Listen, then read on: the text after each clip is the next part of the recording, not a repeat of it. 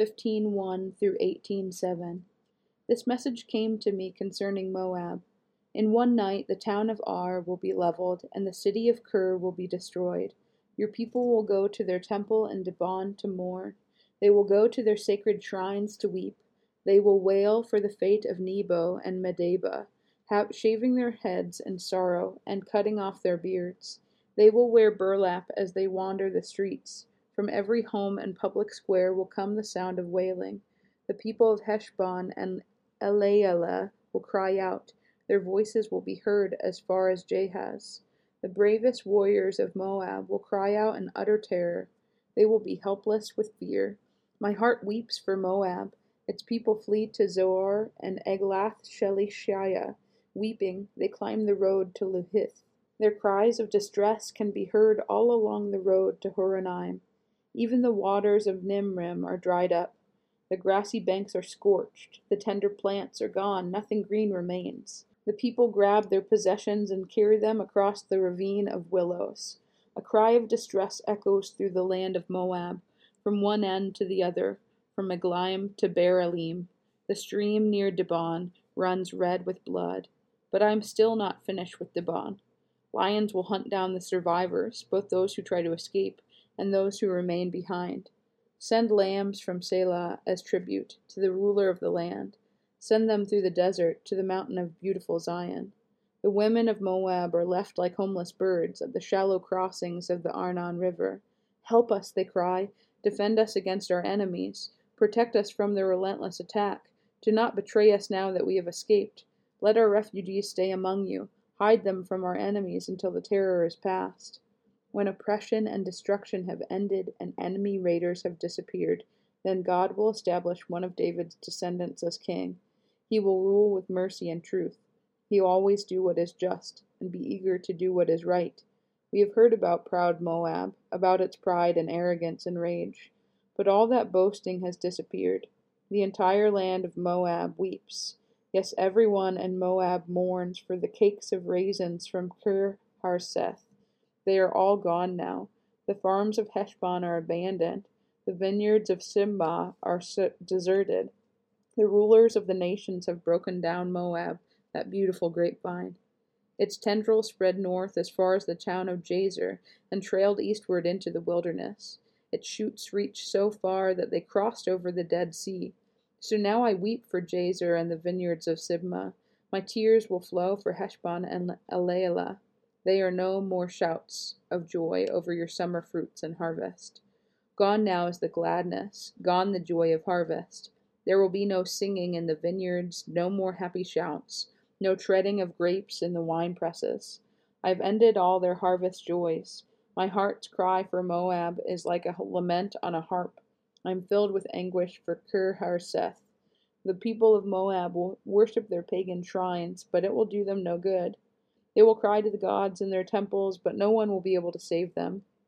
The Lord has already said these things about Moab in the past, but now the Lord says, within 3 years, counting each day, the glory of Moab will be ended. From its great population, only a few of its people will be left alive. This message came to me concerning Damascus. Look, the city of Damascus will disappear. It will become a heap of ruins. The towns of Auror will be deserted. Flocks will graze in the streets and lie down undisturbed, with no one to chase them away. The fortified towns of Israel will also be destroyed, and the royal power of Damascus will end. All that remains of Syria will share the fate of Israel's departed glory, declared the Lord of heaven's armies. In that day, Israel's glory will grow dim. Its robust body will waste away. The whole land will look like a grain field after the harvesters have gathered the grain. It will be desolate like the fields in the valley of Rephaim after the harvest. Only a few of its people will be left, like stray olives left on a tree after the harvest. Only 2 or 3 remain in the highest branches, 4 or 5 scattered here and there on the limbs, declares the Lord, the God of Israel. Then at last the people will look to their Creator and turn their eyes to the Holy One of Israel. They will no longer look to their idols for help or worship what their own hands have made. They will never again bow down to their Asherah poles or worship at the pagan shrines they have built. Their largest cities will be like a deserted forest, like the land the Hivites and Amorites abandoned when the Israelites came here so long ago. It will be utterly desolate. Why? Because you have turned from the God who can save you. You have forgotten the rock who can hide you. So you may plant the finest grapevines and import the most expensive seedlings. They may sprout on the day you set them out. Yes, they may blossom on the very morning you plant them, but you will never pick any grapes from them. Your only harvest will be a load of grief and unrelieved pain. Listen, the armies of many nations roared like the roaring of the sea. Hear the thunder of the mighty forces as they rush forward like thundering waves. But though they thunder like breakers on a beach, God will silence them, and they will run away. They will flee like chaff scattered by the wind, like a tumbleweed whirling before a storm. In the evening Israel waits in terror, but by dawn its enemies are dead. This is the just reward of those who plunder us, a fitting end for those who destroy us. Listen, Ethiopia, land of fluttering sails, that lies at the headwaters of the Nile, that sends ambassadors in swift boats down the river. Go, swift messengers, take a message to a tall, smooth-skinned people who are feared far and wide, for their conquest and destruction, and whose land is divided by rivers.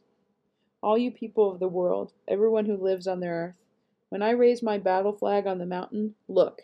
When I blow the ram's horn, listen, for the Lord has told me this. I will watch quietly from my dwelling place, as quietly as the heat rises on a summer day, or as the morning dew forms during the harvest. Even before you begin your attack, while your plans are ripening like grapes, the Lord will cut off your new growth with pruning shears. He will snip off and discard your spreading branches. Your mighty army will be left dead in the fields for the mountain vultures and wild animals. The vultures will tear at the corpses all summer. The wild animals will gnaw at the bones all winter.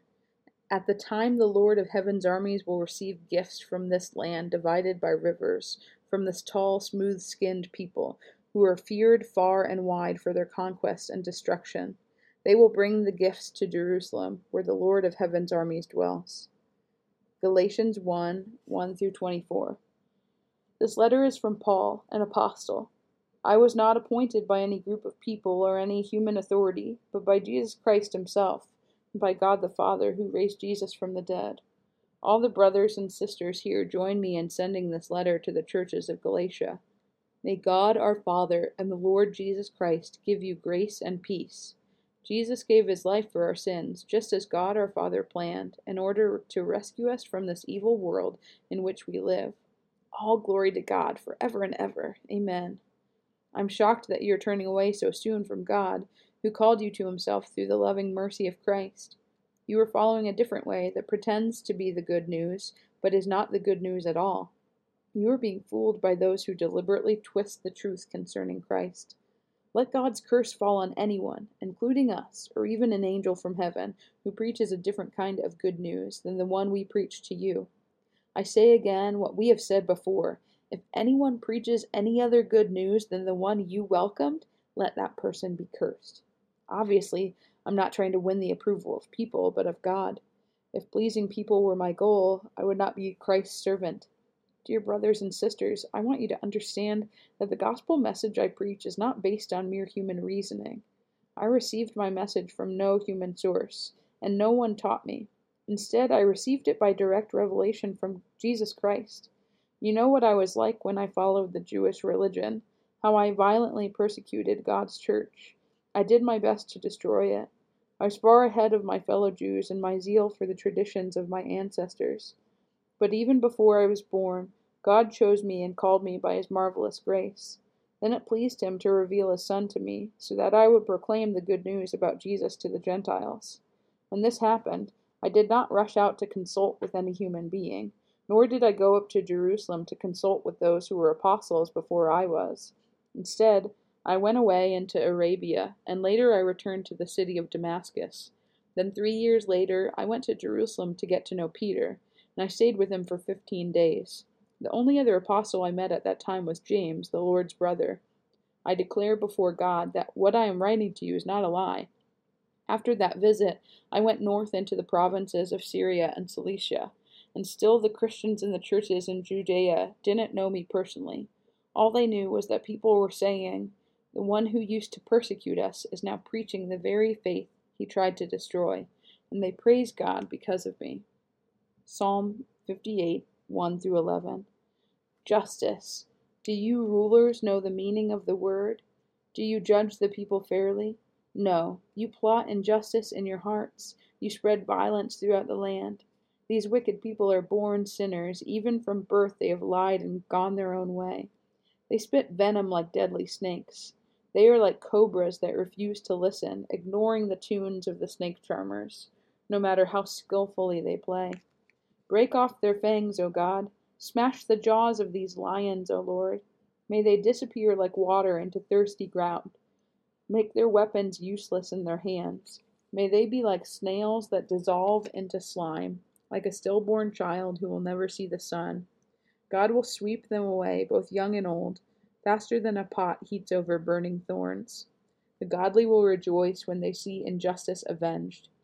They will wash their feet in the blood of the wicked. Then at last everyone will say, there truly is a reward for those who live for God. Surely there is a God who judges justly here on earth. Proverbs 23:12. Commit yourselves to instruction. Listen carefully to words of knowledge.